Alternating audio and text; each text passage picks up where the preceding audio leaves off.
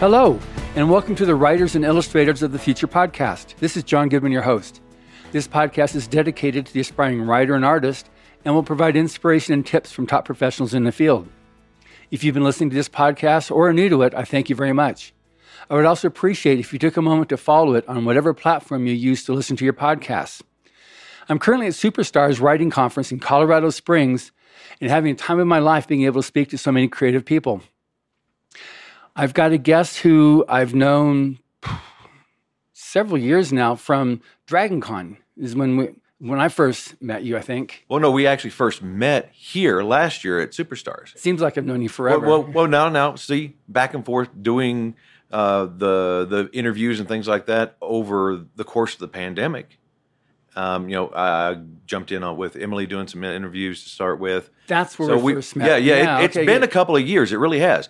But we physically met for the first time here. And that's when I got to meet you. I got to meet Joni. Then I got to meet, Julie and Emily at DragonCon this past year. But no, over the course of the last couple of years during the pandemic, doing these interviews, doing the workshop at Writers of the Future. Okay, good. You've redeemed me. Thank you very much. So anyway, I'm here at Superstars. I'm so happy that I've been able to catch up here. So who you've just been listening to right now is William Joseph Roberts, a.k.a. Hillbilly. He's an award-winning author for the JTF Legends. He's also an editor and publisher of Three Ravens Publishing.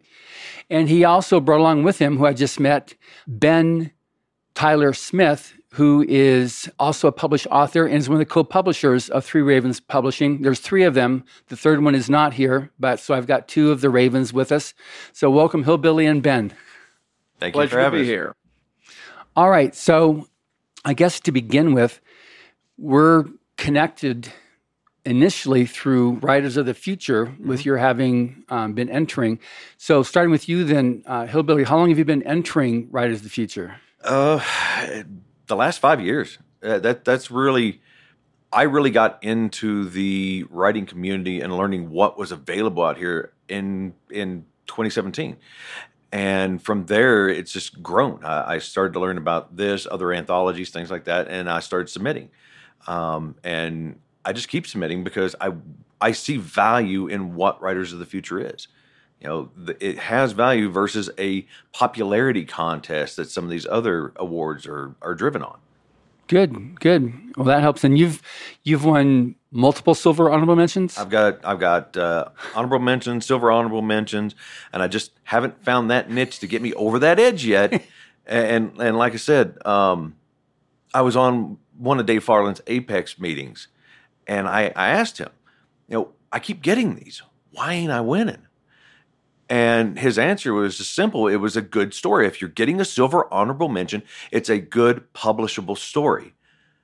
But it's not publishable in this anthology. And to me, that flipped that switch. It gave me that little light bulb moment of it's a right to market issue. So you got to learn the market you're trying to write to. And the stories I was submitting, they had some darker elements. They had, issues dealing with drug addiction, PTSDs, suicidal thoughts, things like that with these characters and the path that they're going through and the redemption cycle that they're going through. And it doesn't work for this anthology, even though I'm getting that. Okay, cool. I can go and publish it someplace else and it should be decent. But yeah. So this is the market that you're trying to hone in on. Because I see value in what this contest is. Good. And Ben, yourself? Let's see, for me, it's probably been since about 2008 I've been submitting to Writers of the Future. Now, there were some dry spells in between then, but in 2008, I was working a job in Manhattan and had a lot of free time riding the subway, riding the ferries. And before that, I would read, I would play video games, and then one day I just said, I need to write something. So I started writing science fiction, fantasy, whatever came to me.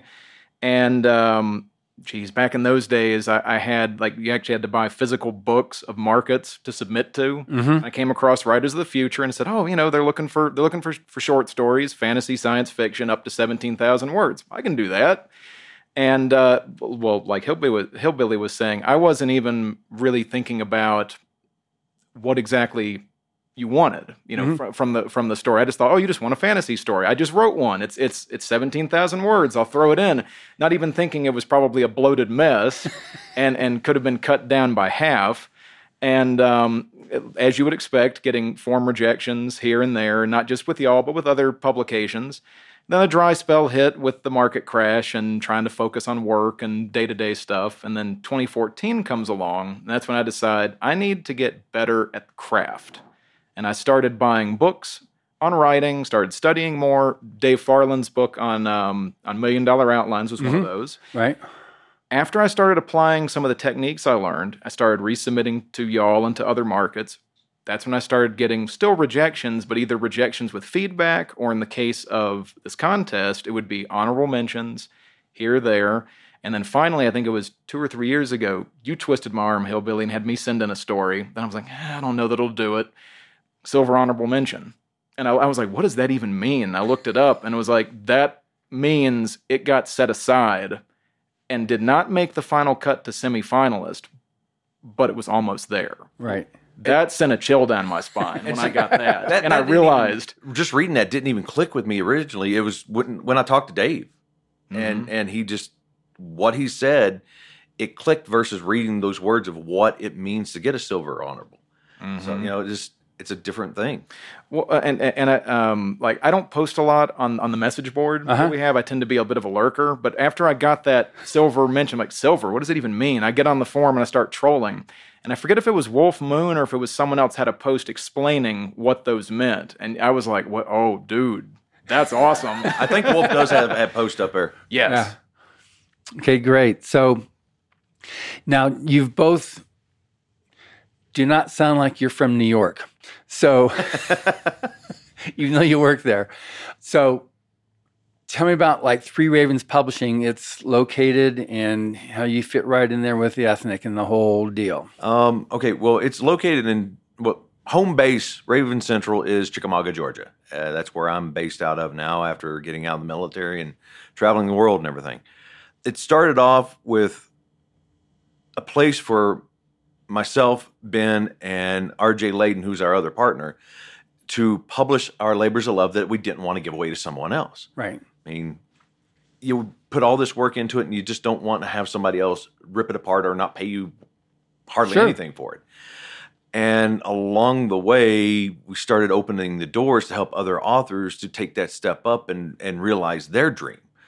It's been learning and growing the whole way and stumbling on our face. I mean, some of the earlier pieces, they could use another edit run because my editing eyes are different than they were 3 years ago. Sure. But I think we're up to 60 titles now total published, including the anthologies.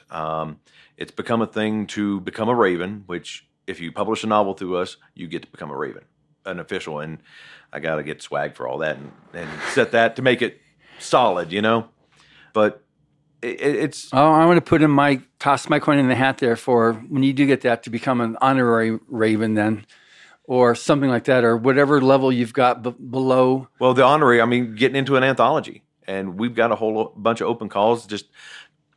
I like a lot of different genres. I'm not solid on anything. I read almost anything there is out there that I can get a hold of or listen to. Audiobooks are my big thing. I want a good adventure story. Take me on an adventure, tell me a good story, suck me into it, and let me go right there with the characters. And that's always been what I loved about reading. If you get to be right there, shoulder to shoulder with those characters on that adventure, doing what they're doing, and then you have to come back to the mundane world and you cry and scream until you can go back, Yeah. And that transformation that you can go to. And that's the kind of stories I want. I don't want message fiction. I don't want anything profound. If it's a damn good adventure, okay, cool. But that's not what I've been looking for when it comes down to when I'm reviewing the submissions.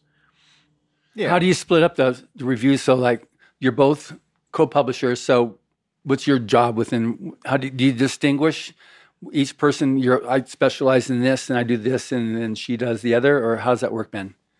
We're in the middle of trying to shake things up a little bit so we know exactly what each of us is best at and what each of us can do. Like Hillbilly is the face of the company. There's no denying that. He is I don't know what you're talking about.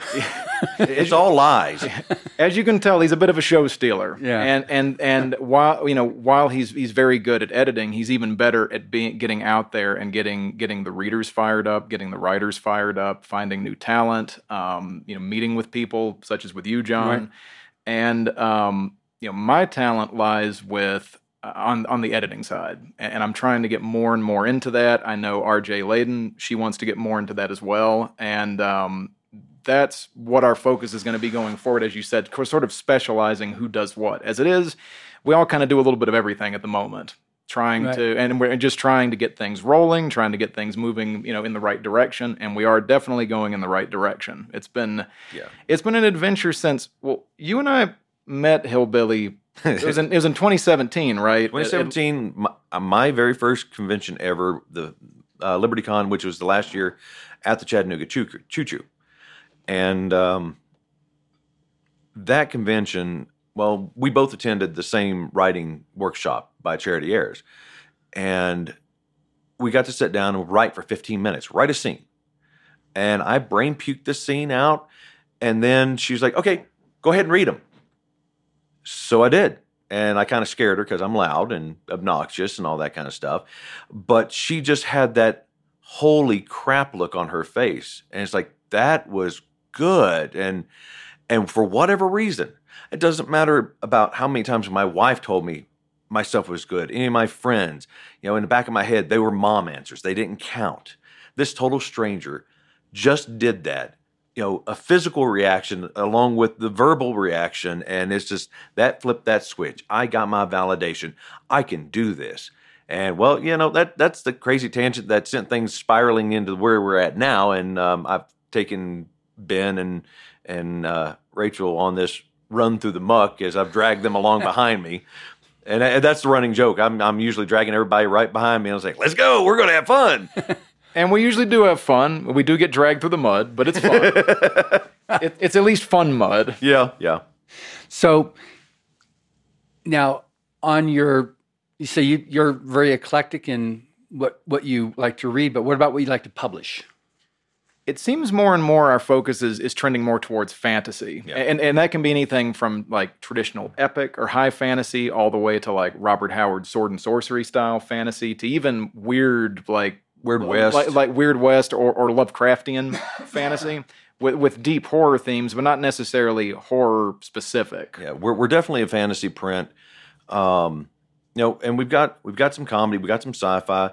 We got a few other things mixed in there, and that's been part of the growth pattern. My writing group, the Corner Scribblers, I publish those through there too. So there are these little flash fiction collections helping baby authors. We're all working together on the editing to grow as a team, Right. And so it's been eclectic on that, but we're really honing it in. And Fantasy last year was really we were looking at the table, and somebody had brought it up. It's like, you really don't know what you are. You got a little bit of everything here, and it's like, yeah. But then when I started really looking at what we were publishing, what was in the queue coming up, it was epic fantasy, it was dark fantasy, it was urban fantasy. We got our MILF fantasy series, the JTF-13, mixed military units dealing with supernatural threats on the battlefield. It's still fantasy. Mm-hmm. So yeah, we're really turning into a fantasy print. That's good. So you said you've got like 60 titles? Yeah. And are these all novels, or do you do also compilations? There's novels, there's anthologies, there's the small Corner Scribblers anthology collections. I mean, they're just little tiny things, but a mixture. We've got 3 collections of short stories that are written by the same author in that same world and storyline, right. But just short stories or novellas Sure. stacked up. And some of the marketing on that kind of stuff that we're learning as we're going, looking at read through and things like that is starting to narrow our focus of what we're accepting now. Having a plan for a trilogy or a series of books. That way we get the read through, because that's where you get more money on the back end versus a standalone, which a lot of readers will see. Oh, it's just one book. Yeah, we'll wait. Yeah, and they won't even touch it. I mean, But- I'm guilty of that. You know, Yeah. growing up, I would read. Well, Raymond Feist was my gateway drug into the world of reading like epic fantasy and writing. And you know, his Midkemia universe at the time was maybe like 12 books. Now he's ended it now, but it was closer to 20. And that's my mindset. I love the long epic tales, and it can be split up over, you know, multiple trilogies, where maybe or generational, or it can just be one sprawling epic like Robert Jordan's Wheel of Time. That's what, Or like that's what L. Ron Hubbard's Mission Earth. Exactly, Yeah. exactly. You know, like that. That's what I like. That's what I grew up getting sucked into. It's not that I have an issue with standalone novels. It's just that never really There's more meat on sang the to bone. me. Yeah.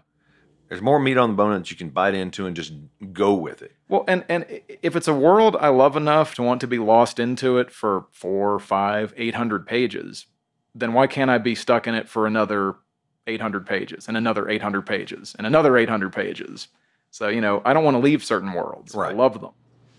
Now, I mean, I've done well over 200 interviews, most of them with authors, and I know that you got different audiences out there. Mm-hmm. You got the ones that like, you know, they want to have not just a 3-course meal, they want a 10-course meal. And you got the others that are shy of reading. And I've talked to people that, like on Reading Battlefield Earth, that's 425,000 words. You know, that's what you're talking about, one of those meaty books. Yeah. But it's a single volume. It's one story. It's a long story. It's epic, you know, and some can argue that it's 2 books put into one, you know, because you have your first point where the planet is destroyed, the evil planet, and then you go on there for the next scene where it starts spanning the universe. But some people when they see a book like that, they're totally intimidated, Oh yeah, absolutely. you know. And so some of these guys, you need your little flash fiction to start them, like, wow, this is kind of fun stuff, and they grow into becoming a you. Well, you know, I'm slow as a reader. I've got a little bit of dyslexia, and I have to reread lines just to comprehend it because of the ADHD. The big books I've learned don't do as bad on the retaining of what's in the story when I get sucked into it. You know, if it's something that's like, oh, okay, him ha, and oh yeah, it's okay, and oh wait, here's another chapter. You know, there's some books that I'll just skip over stuff and don't remember the last chapter because it just did not hook me. Right. So, you know, things like anything Howard. I love the Conan universe. Sure. It's just that sword and sorcery. Go out there, kill the big bad monster, get the lady, and go get a beer. You know, Yeah, those are like what, 60,000, 50,000 words. They're some of them not even that. I mean, Yeah, the early 40,000. collections. You know, well, I mean, they were short stories to start with. Yeah, well, 5 novels monthly, those are 40,000 Yeah. words per, and those were called novels back in the Yep. 30s, 40s. And well, it's the same thing L. Ron Hubbard was doing. He was submitting to these same magazines that Lovecraft and Howard and all of them were submitting to. And, you know, the way that they described the worlds and dragged you into them, it was beautiful. Mm-hmm. You know, we've got different hooks nowadays. Their method, I think, was more flowery, not flowery, more descriptive enough that it lets you imagine exactly where you're at. We cut a lot of words nowadays. You know, back then they were putting extra bits in there just to make word count because every word counted as a penny. So you know they're trying to up Well, that some of them paycheck. was like a tenth of a penny. Some Right, of them, right. some to get. So you know, One thing that I know at least specific, because I'm very familiar with Hubbard's works, intimately connected with that, is that he took it from being just machine, like especially with science fiction, and so, but he focused on humanity, on people. He brought people into science fiction and fantasy, which is why Street and Smith hired him to work under John Campbell and told John Campbell, publish whatever he sends you, because he was known as an adventure writer, and he brought that into science fiction, which up to that point had been, you know, the ray guns and the spaceships and more technology oriented, and there weren't really a lot of people in it. That was specifically why he brought him and a few other adventure writers into that, what became known as the golden age of science fiction. and the manuscript factory. Reading through this collection here, which I don't remember what okay, writer, The Shaping of Popular Fiction, all about L. Ron Hubbard. The Manuscript Factory in here, it talks about how he was actually looking at his numbers. Yeah. And that was impressive. He's sitting there, he wrote this many words, he made this much money, and he's sitting there figuring what his ratio is. It's like, well, okay, my Westerns aren't selling for craps, but science fiction is writing, so let's go over here. Well, now it's shifted the next month. Well, now I need to go write a Western because that's where the money's at. And it's interesting to see that side of things at that point, because you have to just do the raw calculations. You can't just look it up on Amazon, back then. And that was beautiful, how he was trying to go about finding that niche, but it's a right to market issue. That's right. It's exactly what that was. Exactly. He was trying to find what the market wanted. And that was at a time, too, he was writing 100,000 words a month. He wrote 3 hours a day, 3 days a week. And that was his writing time to do that kind of work. He was incredibly prolific. And we were talking earlier about Dean Wesley Smith. Yeah. How he could write and submit. That's what Mr. Hubbard was doing. He would write and he'd submit. And he was selling well over 90% of his works first draft, first submission. Mm-hmm. And, I've heard it argued various ways about, pulp fiction, which was the same thing back then too. It was pulp isn't the slicks. Mm-hmm. But it was a lot more popular than the slicks because this was the people's writing. This is what people wanted. This is also the time period right after World War I, after the Depression, after the Spanish flu, mm-hmm. And half of America was out of work. So they wanted the escapist. It was referred to as escapist fiction. Yep. And they wanted something to take them someplace else. And you're talking about at the beginning of our interview how you like something to just take you someplace, and you wanted someplace that you could just go sink your teeth into it and go back and come back for another 60,000, 100,000 pages. That's what that was about. Mm-hmm. To do that just for a little bit, go elsewhere. And like I said, that at that point, a novel was... Leo Tolstoy hadn't made it into America yet. So a novel was still 40,000 words. Which that part in itself is funny to me, how that's developed. A lot of people look at 40,000 words now. It's like, that's not a novel. Yeah, it's a small novel. It's a short novel. Yeah. Or I think I think what they call it now is a novella. Well, yeah. It can be up to about 40,000 words. What is it? It's up to 17,000 words for a novel. No, 12,000 for a novelette. 7 to 12. Yeah, for novelette. Yeah, something like that. But up to 40 is a novella. And then after that, it becomes novel. And then I think an epic is like 160 or something like that is what that gets classified as. Yeah, I think so. But what I find interesting is that so back in Hubbard's time and Howard's time, people loved reading those 40,000 word novels. And now, yes, there are people, like me, who love the sprawling epics. Novellas are a growing market again. That's right. The shorter novels are a growing market, especially on the indie scene. But I assume maybe even on the traditional side, too, that we're getting more into that. And it's just fascinating how the more things change, the more they stay the same. People's interests do vary here and there, but we still love that short, quick read. Well, okay. That also goes back to where society is right now. Those big, thick books, they're ominous. I don't want to sit down and try to read a 20-page chapter because I'm a slow reader. But if it's a 5-page chapter or something like that, cool, I can knock out one chapter, go to bed, and I'm good. Yeah. Or I take a half-hour lunch break from the day job, read 5-10 pages, and I'm done. And that's good.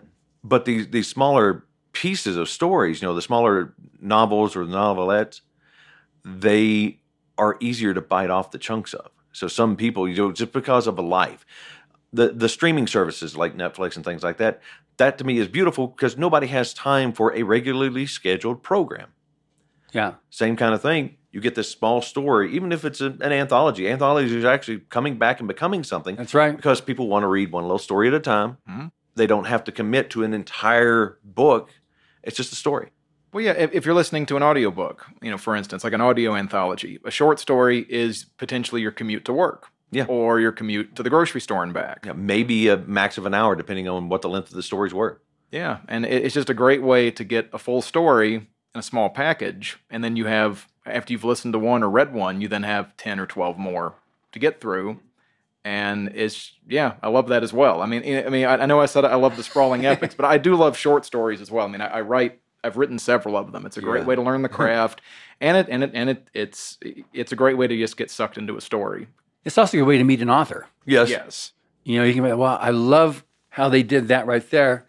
And frequently with Riders of the Future winners, they'll take their winning story, or I had one recent guest Ron Collins, who took his 24-hour story that he wrote at Riders of the Future, turned that into a 9-volume series, which is his main, you know, what he's known for out there. But it gives somebody a taste like, wow, that was really good. Give me more of that. You know, at least You get that little taste test. It's just like going to the grocery store and they got the samples like, ooh, what's this? Let me try that. Oh, I love that. And you just go for more. Yeah, Elise Stevens. She was published a few years ago. And I loved her short story. And I said, where's the novel? Where's the novel? And it's coming. And every time I see her, where's your novel? Where's your novel? I want you on my podcast. As soon as you get there, I love your characters. When do I get it? Yep. You know, so it's just one of those things that I was so attracted to that I really wanted to find out more. So it is a great way to introduce somebody to an author and then take it from there. Yeah. It's been surreal coming to this conference. That this is my first time here at Superstars. Yeah. And it's been surreal walking around, introducing myself to people, and finding some of the people here that are either, you know, alumni or even some of the bigger named writers have read some of my short stories, you know, that have been in some of these different anthologies. Like I've got several short stories in this particular fantasy universe that I've developed that I'm working on the novel for, and people like Hillbilly are saying, "Where's the novel? Where's the novel?" Wait. Hey Ben, where's my novel? Yeah, exactly. And it's exciting and intimidating, but also ultimately just fascinating to find, again, people that are getting sucked into the short works that I'm writing to kind of build out the universe and just play with it to figure out what I want to do exactly with it, and to find that they love it. Yeah. It's amazing. And finding the elements that touch them. That Yes. to me is one of the most important parts. Anybody that has read my stuff, getting that feedback of what was it that hooked you? What was it that touched the heartstring? What connected to you as a person? Because for me, those emotional connections mean something. Yeah. You know, I tend to write the damaged character. The average Joe just trying to struggle. He's not a superhero. I hate superhero characters. They're too overdone. I like the average Joe struggling to make things happen and win him by the skin of his teeth. I'll beat the crap out of my characters all the way through. I mean, kicking and screaming through the mud. And when somebody comes back and tells me that I've touched a heartstring or I've touched an emotional point or a healing point, Mm-hmm. you know, like with Wildcat and Leander and the whole struggle that he was going through, where he lost his family and just dealing with that as a PTSD in itself. And I had people come back and like, what you wrote was just raw and gritty, and thank you, because you put it out there for what it is. And that to me is important. Yeah. I don't know if you've listened or read anything by Jonathan Mayberry. Oh yeah. Similar type of a thing there with his Joe Ledger series, where he's got somebody there who's just totally, he's a real person. You know, he's seriously kick ass, you know, but he's gone through his past and that's contributed to where he is right now.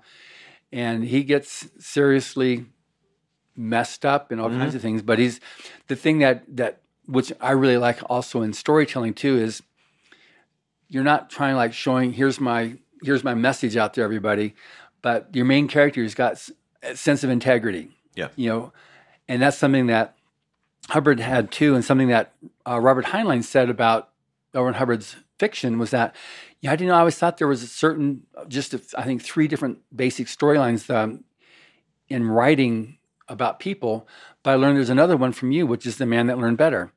Because a lot of his characters were conflicted, were on the wrong side of the law, but they came across some crossroads that they had to make a decision to do the right thing. And so his characters, would do that. And I really like that in stories. And that's when we talked with Jonathan, about his Joe Ledger and stuff. I said, I really get that your character didn't always do right up to the point, but when it was important, he made the decision, did the right thing. I said, yeah, that's what I try to come across. It's an important message to have. So on the type of books that you publish, even though you're not you don't want somebody to, like I said, to tell super message heavy. Yeah. But is there any underlying philosophy that you appreciate more than others in books that you publish or you tend to publish? No. Not really, no. It's just a good story. If it sucks me in, like we have one of our authors, Michael K. Falciani. He submitted this fantasy or epic fantasy to us, and when I started reading it, I had a really hard time editing it because I got sucked in. Right. And I had to go back and reread because I forgot to edit as I was reading through. And that's a good story. Yeah, exactly. And it's the kind of stuff that I want to read.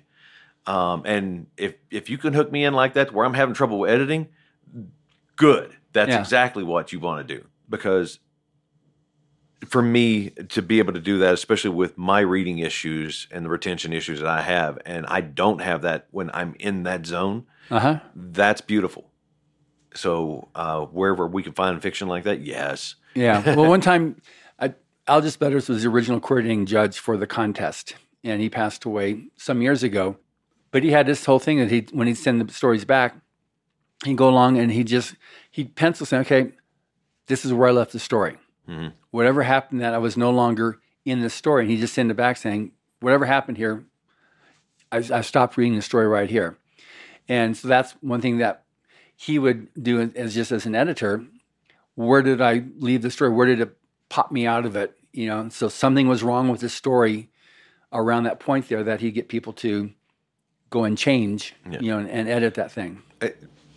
That's one thing that I've tried to push for from the get-go with all the submissions that we get, whether it's an anthology or a novel, without going too far into an edit or a review, if it's just not catching us, giving some kind of comment of why. Because if we don't find out, we can't grow.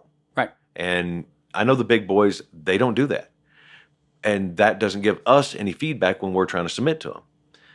And that's one thing that I wanted to change and give feedback. It takes a little extra time, but if we're reading through and, okay, well, it's just not biting, content is off and I'm not going to publish that, we can't do graphic sex, whatever that is, to give that feedback, research the market you're submitting to. Right. And that way they have a better idea of what they're flubbing up on, and they can tweak it and adjust it and write to market, But I struggled for so long to find any information of how to go about the business of writing or how to properly write. And that's one reason why I'm so passionate about passing the knowledge, and the anthologies. We're bringing in anchor authors, but we're also getting authors in for opening essays, for experience in the genre themselves, and for words of wisdom to the up-and-coming authors, writing in that. Pierce Anthony did one for our Misfits of Magic. Larry Correia did one for the latest Trailer Park anthology, just to pass on some knowledge in that genre for people that are trying to break in. Got it. Yes. So to go back just a little bit on what it is that we as individuals and as publishers may be looking for in terms of theme or message, I would say, and feel free to disagree with me, Hillbilly, but I would say if there's one thing we're looking for in addition to a good adventure story with heroic characters in whatever form that heroism takes, we're looking for hope. Yeah. Like so much of fiction, particularly like on the grim dark side, a lot of it is nihilistic. A lot of it is like the world is totally irreparably broken. There's no hope. And to me, if that's the case, there's no point. Right. They're like the heroes can the world and the heroes, the situations can be as dark as they need to be to tell the story. But I think it's better to have a darkest before the dawn type of situation. The darkness should be there to contrast with the light that should hopefully be at the end of the story. Just to give a brief example of that short story universe that I've got that I promise will be a novel series at some point. It's a fantasy universe. It's known as the Necrolopolis universe, and Necrolopolis is a city of some 4 million undead of various types. You got skeletons, vampires, ghouls, ashlings, all just crammed together in this city, all basically waiting for their chance to meet with the god of death to resolve whatever issue has them bound to this mortal coil so that they can then cross over to the afterlife. And the main character is a necromancer who works directly with the city, and it's his job to keep all of them in line. And it's a dark setting. Yeah. But at times it's very at times I try to keep it lighthearted. Like, the main character, he has a snarky attitude. He's butting Dan heads with all Shambles. these. Yeah, exactly. Yeah. He's butting heads with all of these different factions, these different characters. But ultimately, the story is about him using the power of darkness, the power of his black magic, to bring light into the world, to help the different characters that are more broken than him, who need a situation resolved, who need someone to lift them up out of the muck and the mud that they're in. And again, it's dark. Anytime you deal with the undead, it's going to be dark, because how did they get that way? What has them bound to this plane? What unresolved issue do they need help with? And he's there. Sometimes he gets dragged kicking and screaming by his boss to go deal with it. Sound familiar? He always rises to the occasion and will do the right thing, kind of like Joe Ledger does. Yeah. Well, now something you got to toss out there. The inspiration for this world. What's your job title? Oh, yes. So my day job, I work for a company that digitizes records and maps for cemeteries all over the country, and I have a lot of world building and brainstorming notes that have fed into this world. My official designation, because I work on the mapping side of things, my official definition or designation is mapping technician. No. I am an expert in necrocartography. I know where all the bodies are. Wow. Wouldn't even considered such a job would even exist. Well, I was actually telling Jonathan Mayberry this last night. We were at the mixer downstairs. Yeah. And he was asking about my job, like what got me writing Necrolopolis, because he seemed intrigued by it. And my earliest brainstorming note. So when I started with the company, I was doing data entry, and each cemetery has different information in their records. Some it's just the name of the decedent, where they're buried.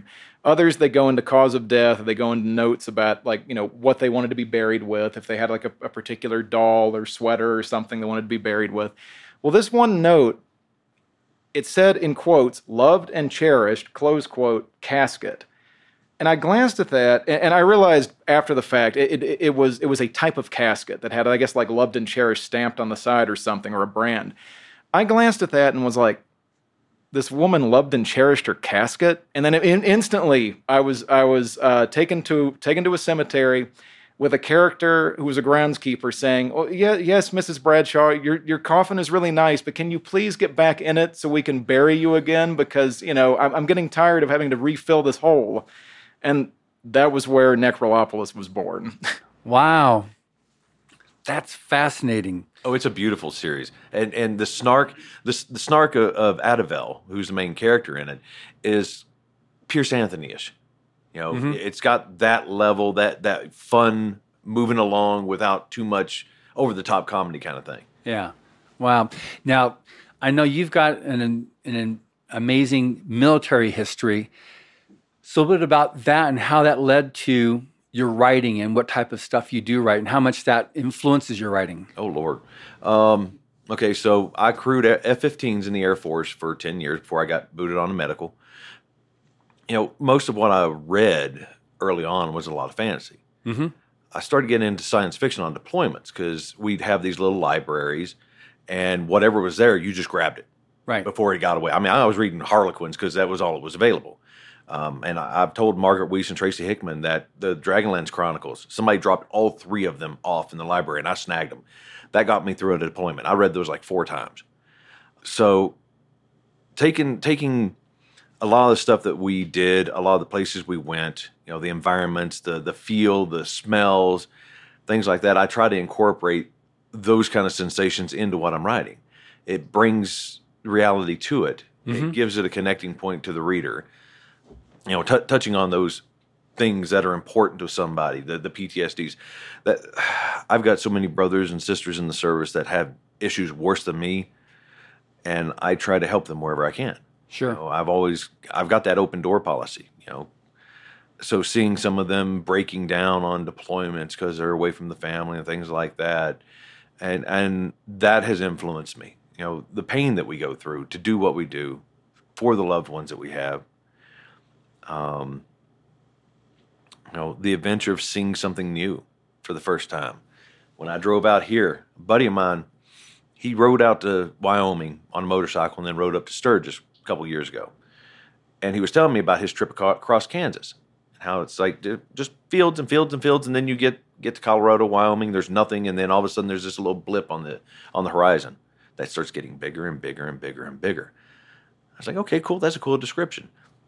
Him telling me that story had nothing on that drive out here. I drove from Georgia last year. We drove again, and Ben and Jenny, we have a baby raven that's in training that came with us, and they got to experience what I experienced that first time of driving.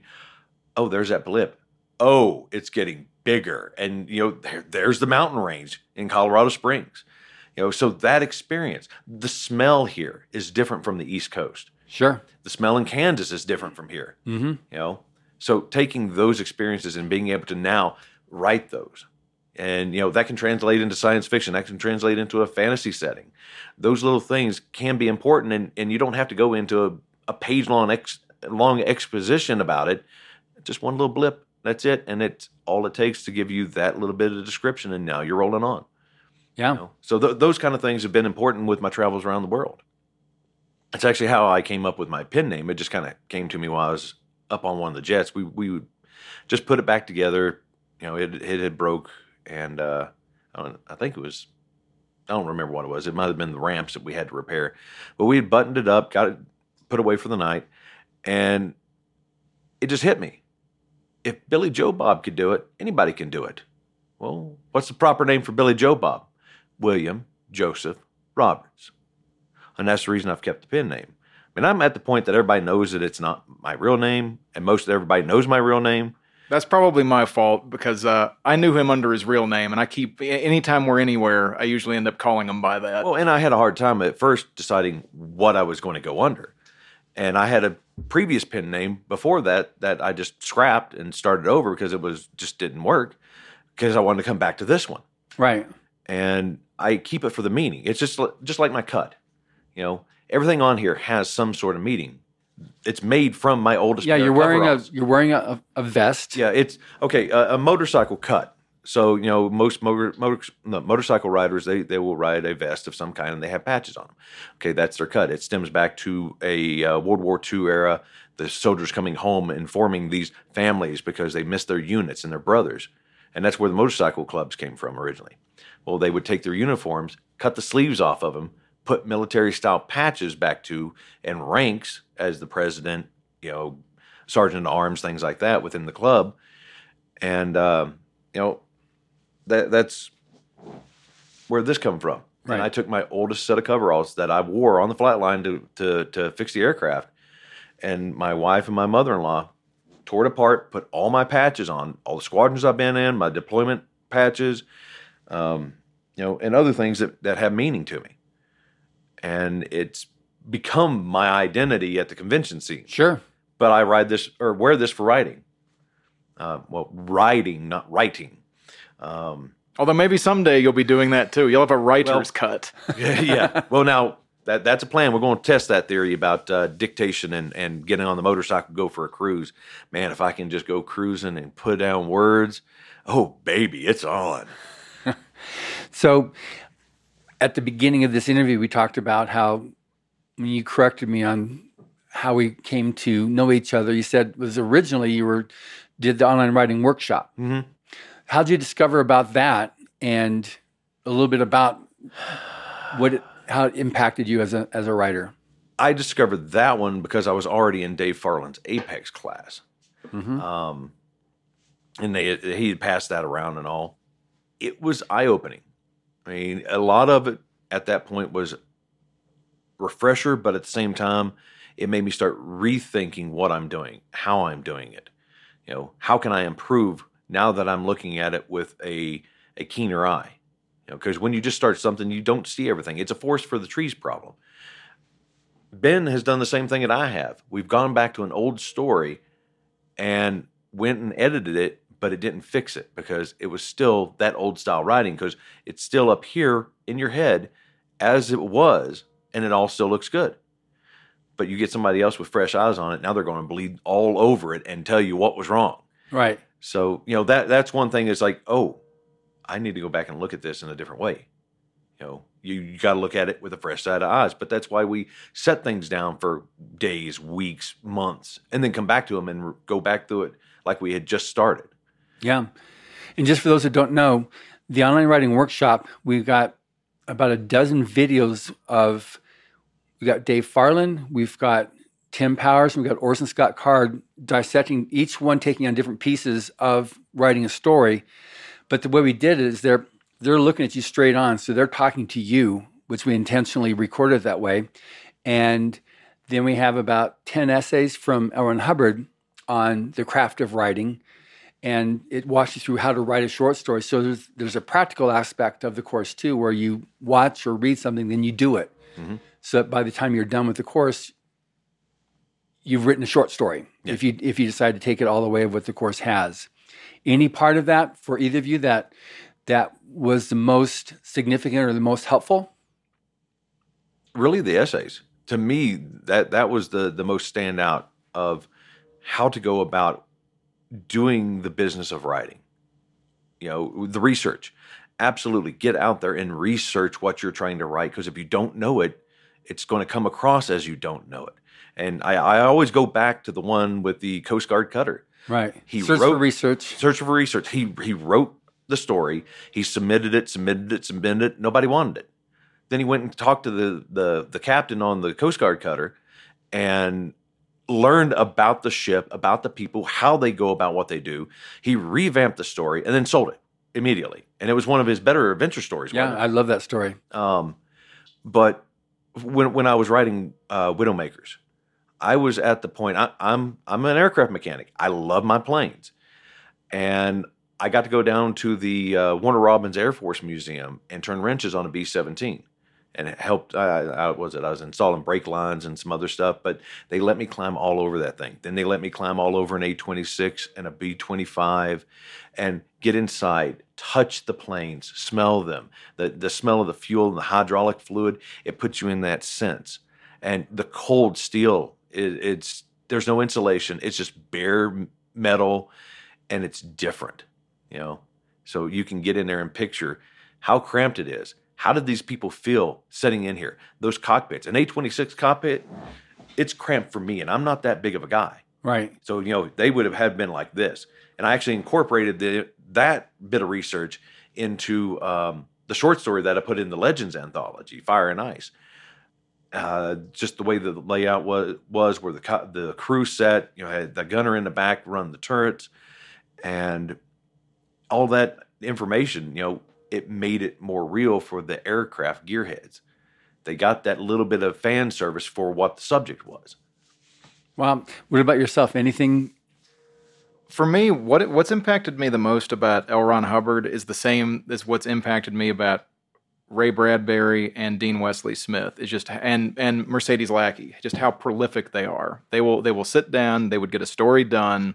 I mean, I don't quite know fully Mercedes, exactly what her process is, but she writes a ton. So I assume it's a similar thing. They know the story they want to tell. They write clean copy because they're both, A, they're natural storytellers, and B, they are so in tune with the craft that they know exactly how to tell that story clean that first time. And I'm inspired by that because, I tend to outline, I brainstorm, I outline, I draft, I then revise and revise and revise. And I'm trying to get away from that because it ultimately, as Dean would mention, the revision process is you're going backwards. I want to keep going forward. He's got this rock, this unique rock, and you revise it and it gets smoother. It's like putting it through a rock polisher and it gets smoother and smoother, and all of a sudden it looks like every other polished rock when you're done. Yes. And that's his story. Oh yeah, and I've experienced that to some extent where I've accidentally edited something to the point where I've sucked my own voice out of it. Right. And it's not even my story anymore. Like the trappings are there, the bones are there, but anyone else could have written what I just wrote. And what makes stories unique is like the three of us could be given the same prompt. And Orson Scott Card has done this in a lot of his workshops. We could be given the same exact prompt, the same exact opening sentence, or even the same paragraph, and okay, write the rest of the story. I guarantee you our stories be completely different. Right. And it's all just because of our own individual styles and voices. And if you revise too much, that gets washed out. And that's the area that I need to focus more on. And these writers that I just named, Hubbard and Bradbury and Smith, and not just because he shares my last name, and Lackey is that they know how to do that. And that's where I want to be. I want to be able to put out that clean copy in the beginning. And it's a process. It is the neat thing about writing, what I've learned here, especially this weekend at Superstar, is getting to meet some of the big names, the names I've either read, or if I haven't read them, I know them because they're household names, is we're all on the same journey.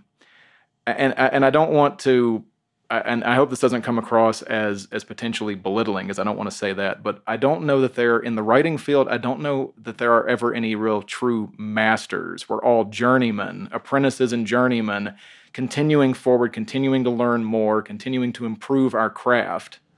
Dean, yesterday, in the panels that he was on, he was trying to learn from the panelists on the information in the IP, or it was the IP panel.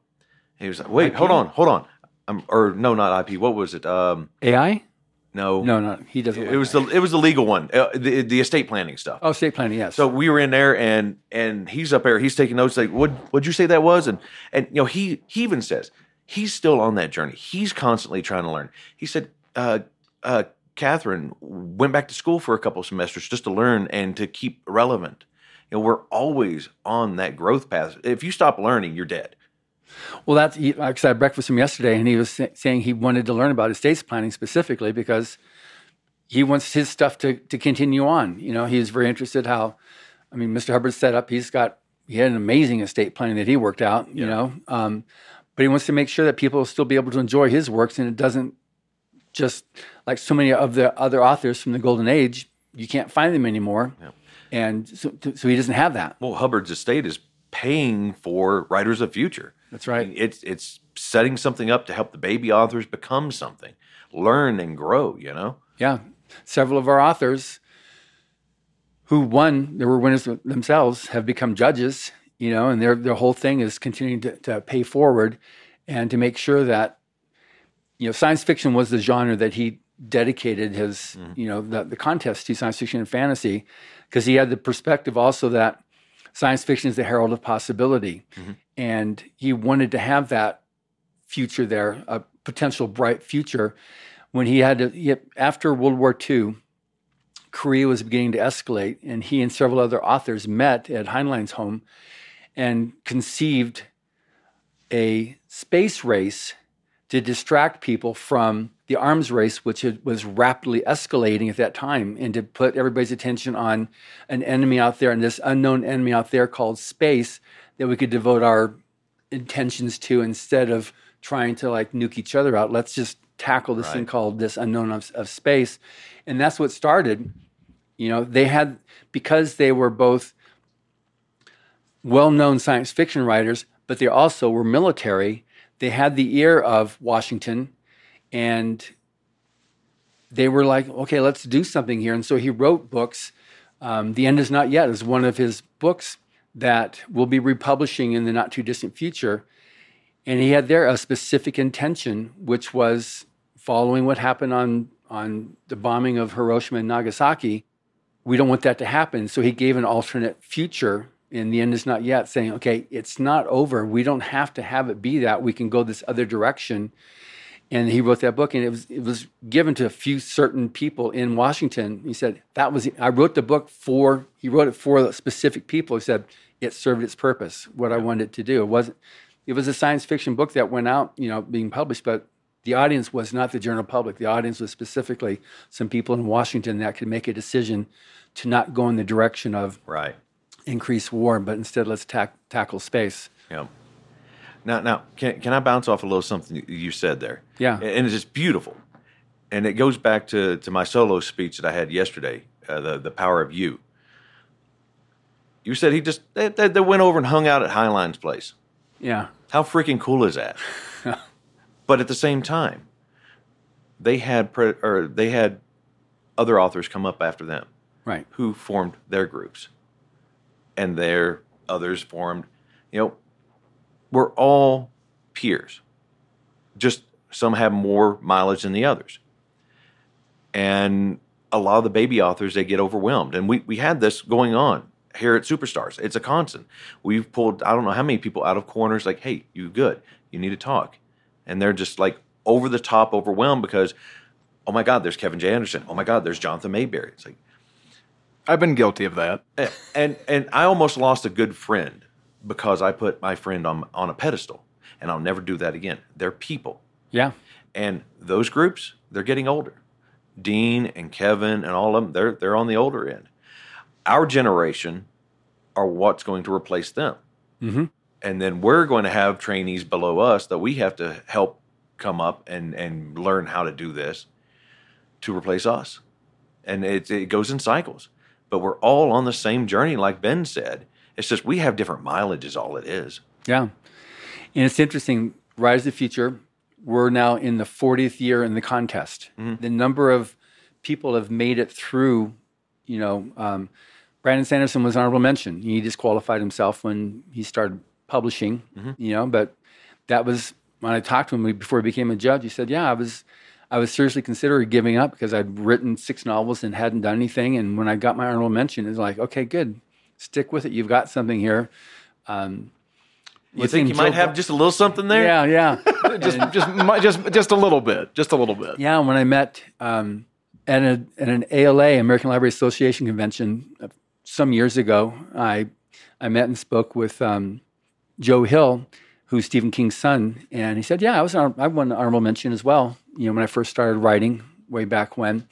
And it's amazing the number of people that took advantage of Rise of the Future at the outset, as a viable competition. Because there's one thing that makes it unique. You talked about how Rise of the Future is unique as a valuable goal to go for, because it is truly blind judge. All the judges ever see is a number and the story or the art. They have no idea who or what or anything else about you. It's rare that you see that these days. A lot of them have gone to being popularity contests, which in my opinion really has no value.